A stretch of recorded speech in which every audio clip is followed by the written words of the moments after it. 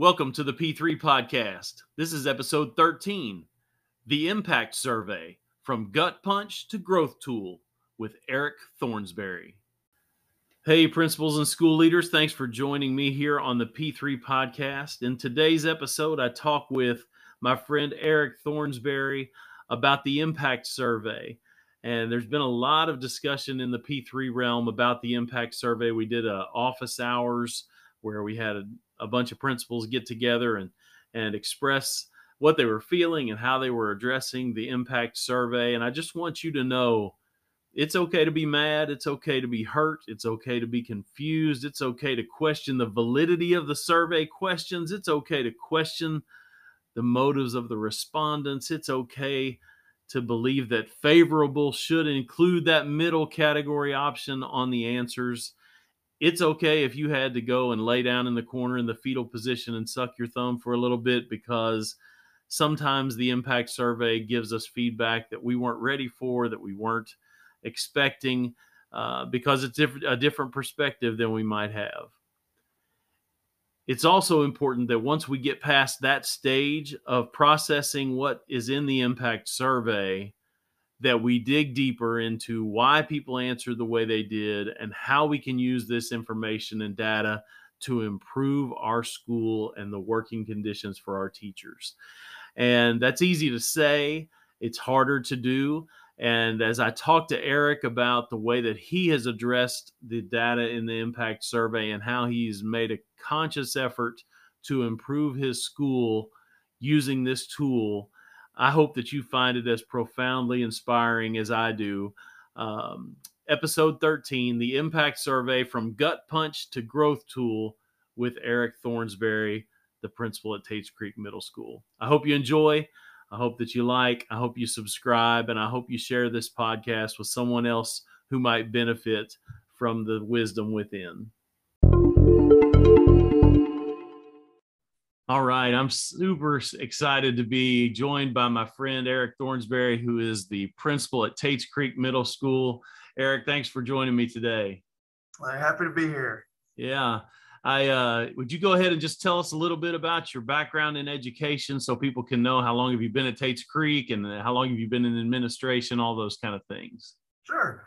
Yeah, actually, I was lucky enough to start here at Tates Creek Middle School as a special education teacher in 2002. I was a mid-year hire that year. And actually, when I agreed to take the job, the principal at that time said, "Are you sure?" Because I was the third teacher of the year for this particular class, and just fell in love with it here. So taught for just over 5 years, became a dean of students at Lexington Traditional Magnet School for a year, and then hopped right into administration and an assistant principal role here at Tates Creek Middle, where I served for 4 years. And then I've been the principal here since 2012. So this is my 10th year serving this population.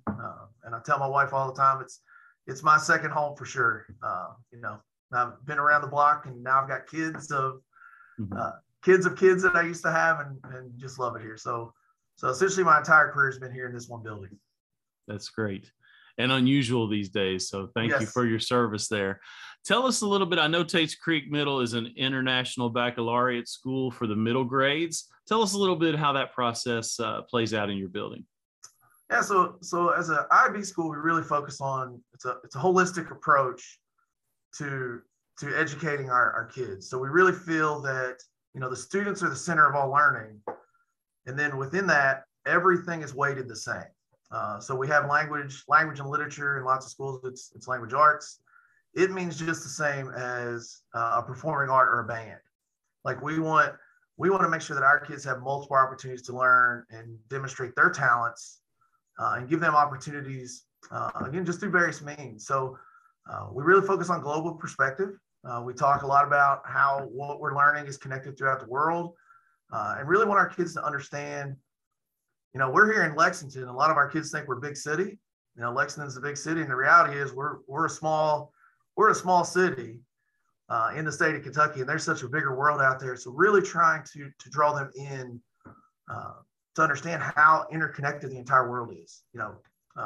We talk a lot about the horse industry here, and how 2 stops away you're in another country. We have a lot of those conversations. So all of our kids are required to take 50 hours of a second language every year. So we offer 3 languages here. And again, every kid is required to take one. And all of our kids get PE and health year round.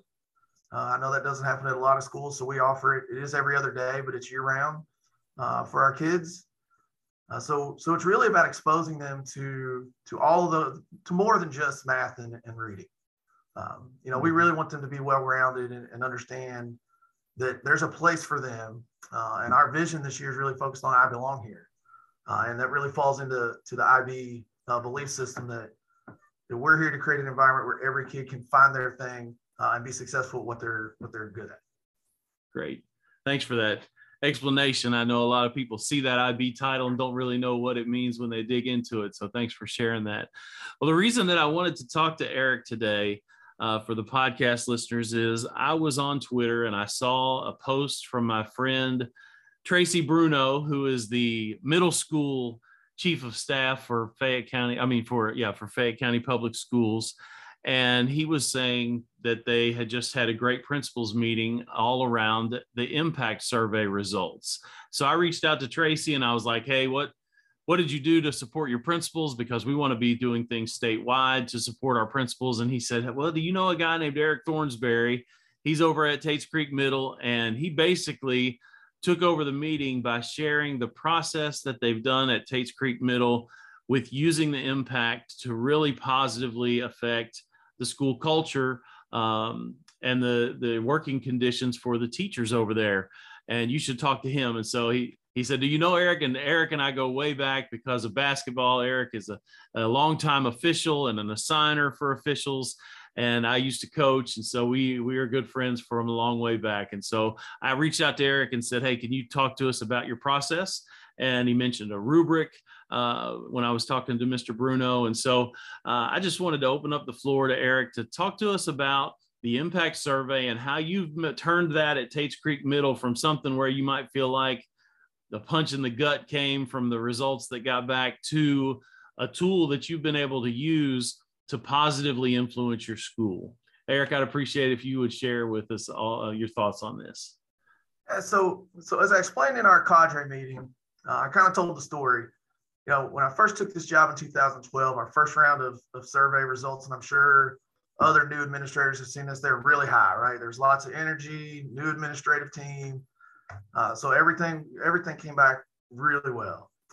Second time, we started to level off a little bit with the TEL survey. Now we start to see what they really think of us, right? We're 4 years in, we're in our routines and we see. So I had a gut punch moment, Keith, where I had 2 of my leadership team. There were 4 of us, and 2 of them left. 1 2 weeks before school started, and the other the day before school started. They took other jobs, which kind of put us in a dilemma, right? I had 2 new members of my administrative team start essentially right at the beginning of the school year. So we struggled through that year a little bit, and the results were evident when we got the TEL survey back. So it was that point I started to really look at what the questions were asking to try to figure out what I could change. So I come in right after that. We start to review all the information with our staff in, I think it was 17, when we started to look at that. And we realized at the end that we were just giving people an opportunity to verbalize what they didn't like. So it really, instead of looking at the data and figuring out how we can improve it, it really became just a list of things that we didn't like, not necessarily things that could improve it. So my team at that point had 2 new members come in, and they've been with me since. And we started talking about how can we get some clarity with this. So of course the pandemic hit, so that slowed us down. So this year, we knew it was coming. We talked a lot about the impact survey. So it was something that we brought up at the beginning of the year. Here's our goal for the year. And we really focused on feedback and coaching as the primary goal, was to increase that. And we wanted a significant increase. We wanted a 30% increase in favorability on that. So through my conversations with some of our teachers, it became evident that we weren't real sure what that was, what it looked like, and really how to answer the questions. So we had a meeting, one of our regular scheduled meetings. I came in and I started with the purpose of the impact survey. walked through that. We watched a video on the impact survey and what the scores were, how they were scored, what favorability meant. I took questions at that point, let them, I wanted them to understand the why behind it. And lots of them actually said they didn't even know the answers had changed. I think on the TEL survey, there was one set of words, and on this, and it was different. So really, it was about awareness with them. And then we started our work on rubrics at that point. And I kind of laid out what I wanted from them and got their input. So then we met as a staff. We split up into two groups. And what I did, I really wanted some common language. So when I met with them, I went through the same process again. So they're hearing it twice, right? They're hearing the impact survey. Video again, which specifically, I think there's a 2-minute mark that I stopped it at and make sure they had some clarity. And then I told them that if I am to serve them, what do they expect from me? Like, this rubric is what I wanted to, like, what does almost always look like to you? And we really had some good conversations through that. And then they started their work on developing rubrics for us to give us some clarity. And again, that common language. And when we answer those questions, this is what we're really saying.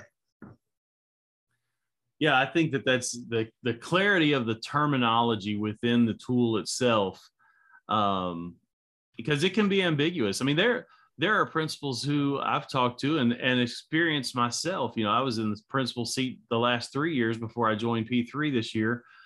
And there were answers to the impact survey that when I eventually talked to the teachers about what they were thinking when they made those answers, they were referring to someone in central office that had made a statement or made a decision that they weren't happy with. And I'm thinking, no, this survey is supposed to be reflective of me at the principal at the school level. And so a lot of things that are misinterpreted. So I love it that you went in and clarified the terminology.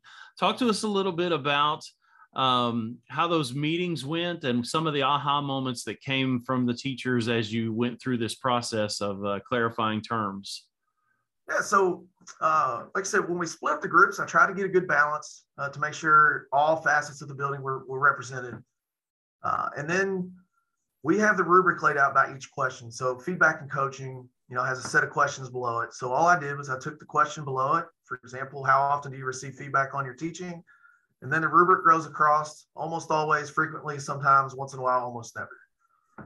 So what I asked them to do is pick their starting point. I didn't tell them where they had to start and just go, okay, what I'd like for y'all to come up with is some bullet points.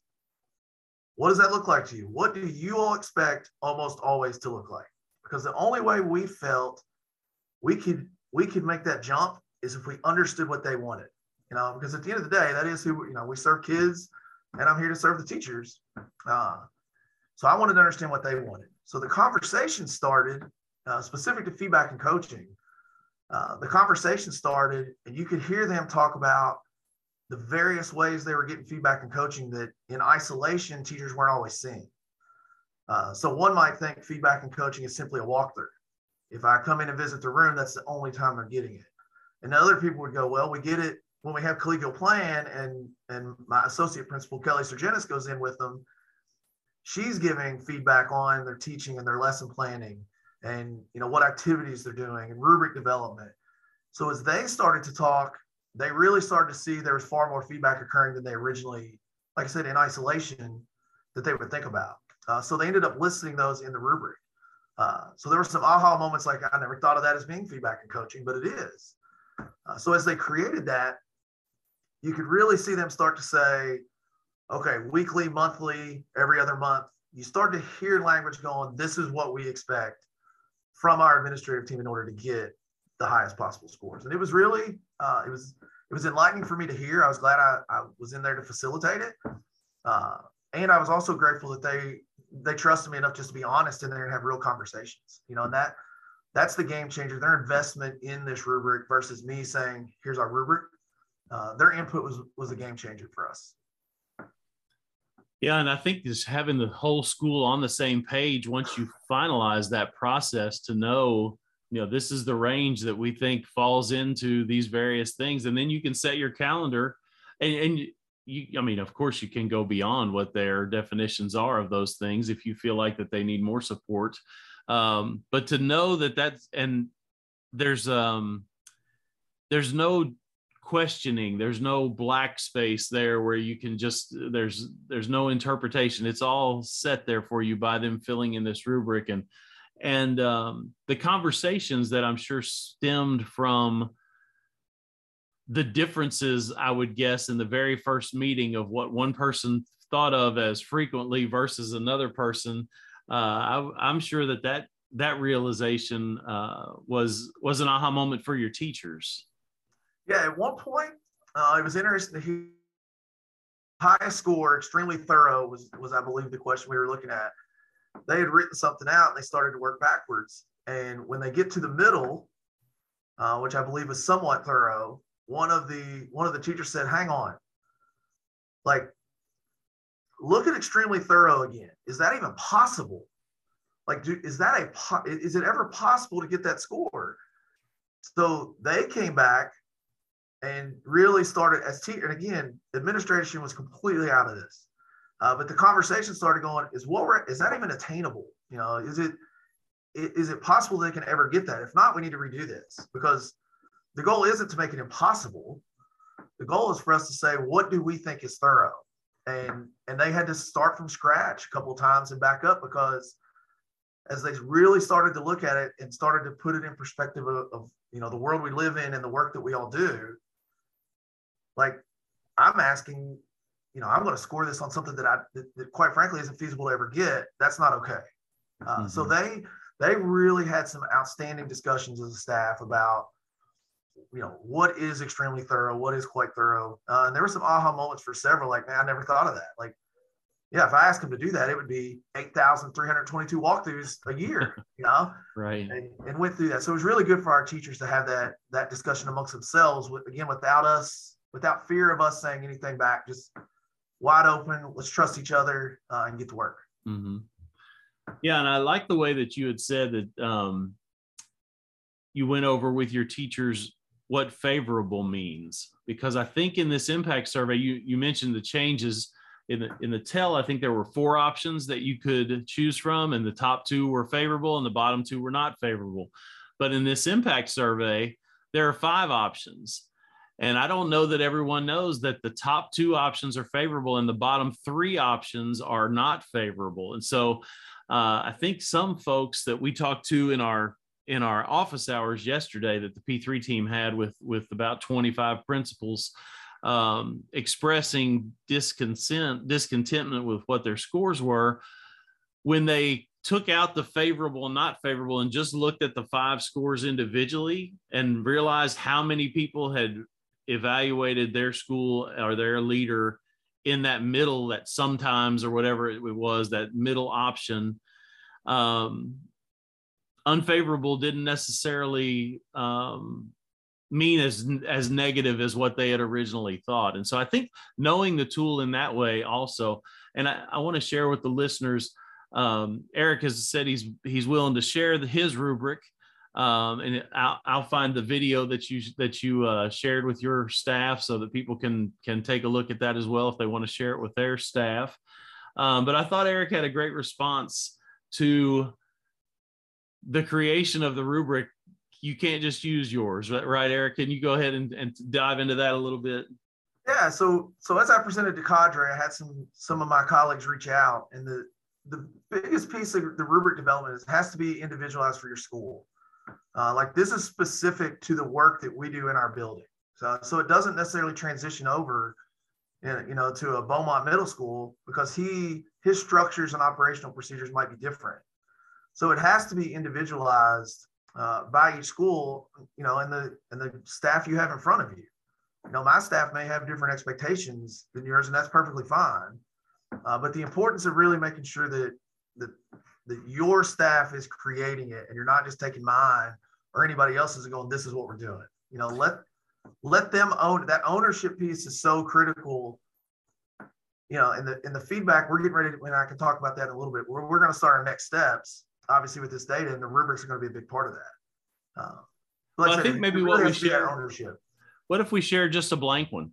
And then if they want to reach out to see what your staff actually put for the answers, they can reach out to you. I'll put your email in there, but we'll just share a blank rubric where it because I do think it's best practice for each school to start the process from scratch. You can't skip over steps, or you don't have a tool that's worth using. So I think that'll be a good thing. Talk a little bit about the results, the numbers that came back as a result of your work here. Yeah, so when the results came back in, I was honestly, it's probably the most excited I've been in 3 or 4 years, just because it was for the first time we'd received great feedback on the impact result. But number two, just everything that's going on in this world in education. It was nice to see that our staff really understands what we're trying to do, and they bought into the work. So we actually improved in 8 of the 9 categories. 15% was our average improvement in each one with the favorability, which is fantastic. 6 of our 9 were higher than Kentucky middle schools. That speaks volumes about the culture that we're trying to create here. And then 5 of those 9 were above both Kentucky and Fayette County. So our results were significant. And specific to feedback and coaching, which was our goal, we saw a jump from 29% favorability to 65% favorability. So to see that increase for us, I want to make sure I gave you the right number there. But to see that large of a jump, specific, considering we were focusing on it, really wanted to make it a part of our work this year. It was just such a good feeling. And again, to understand that we're all on the same page with just a number now. There's some real teeth and meaning to it based on that rubric. That's awesome. I think that it's so you said you wanted to focus on 2 different areas. You wanted to focus on feedback and coaching, and then you wanted to focus on behavior management was the second one. And Eric and I were talking, as getting prepared for this podcast, and a profound end game, I guess, for the behavior management came out of his mouth. And I just thought, man, this is, and maybe Eric, it's not the end game that you want. This is just part of the process, and the process is taking longer than what maybe you thought it would. But talk about your behavior management process as well. You did the same thing with creating the rubric and some of the things that you ran into there. Yeah, Keith. So on with the managing student behavior, we wanted to do the same process. So I had a set of teachers working on those questions as well. So when you look at managing student behavior, the questions change just a little bit. And some are focused more on administration. Some are students and teachers. Some are just teachers. So the questions become a little bit more personal in those. So where our feedback and coaching group was able to complete the entire rubric, all but one question, the managing student behavior couldn't get through one question where they could agree on specifically what it meant. And I'll give an example. The first question under managing student behavior says, how effective are the school leaders at developing rules for students that facilitate their learning? Well, they started out having this conversation, and I was obviously intrigued by this. I wanted to really listen to what they were saying. Well, they immediately talked about administration. Well, then somebody comes up and says, but that says school leaders. Who are school leaders? Because throughout the impact survey, it actually refers to administrators. So it calls us out by title. So then we started to have, they started to have it, who are school leaders? Like when it says school leaders, are they talking about a PBIS coach? Are they talking about a behavior coach? Are they talking about, the climate culture committee? Who are they referring to? So this group had excellent conversations, but they could not come to a consensus on even the first question on what it meant. So then they did start to work through it, Keith, and every time they would get to the end, they would delete it and start over because they just didn't feel good about it. And one interesting thing, and I've told the staff this, so this isn't going to be new to them if anybody listens, is that with student behavior, we started at the bottom. Whereas with feedback and coaching, we started with the highest score first. And I thought that was just an interesting mindset to think, with managing student behavior, we wanted to go not at all effective first instead of extremely effective, but with feedback and coaching, we wanted to start with a tremendous amount and work backwards. So that's going to be our next push, really, is to get the managing student behavior rubric developed so we can find some common ground there. That's just powerful stuff. And even if they struggle continuously the rest of the year to put parameters on, within that rubric, the conversations that are happening, I would think, are invaluable to growing your staff, which is what this is all about. We're talking about a survey that is for working conditions. And when you have the ability to voice what your concerns are as a teacher, that alone has to improve your working conditions. And so I would think that the whole process has to be a boost for an empowered staff. Yeah, and that was really our goal. The whole goal behind this as I move forward is really making sure that they own their part of it as teachers, but then I know what they expect from me. And I think that's really what I think they've appreciated about this process, is that it's not me saying we're giving all the feedback in the world, you just don't see it. It's them saying, here's what we think is thorough feedback, which then now I have to recalibrate my expectations of myself and it made us look at our processes a little bit. Like, what are we doing? How can we be more intentional? How can we intentionally refer back to this so they know, hey, this is part of feedback and coaching that you all asked for. Don't forget, and we've done a nice job. My team has done a nice job of that, and the teachers have really responded to that. Yeah. This has been great.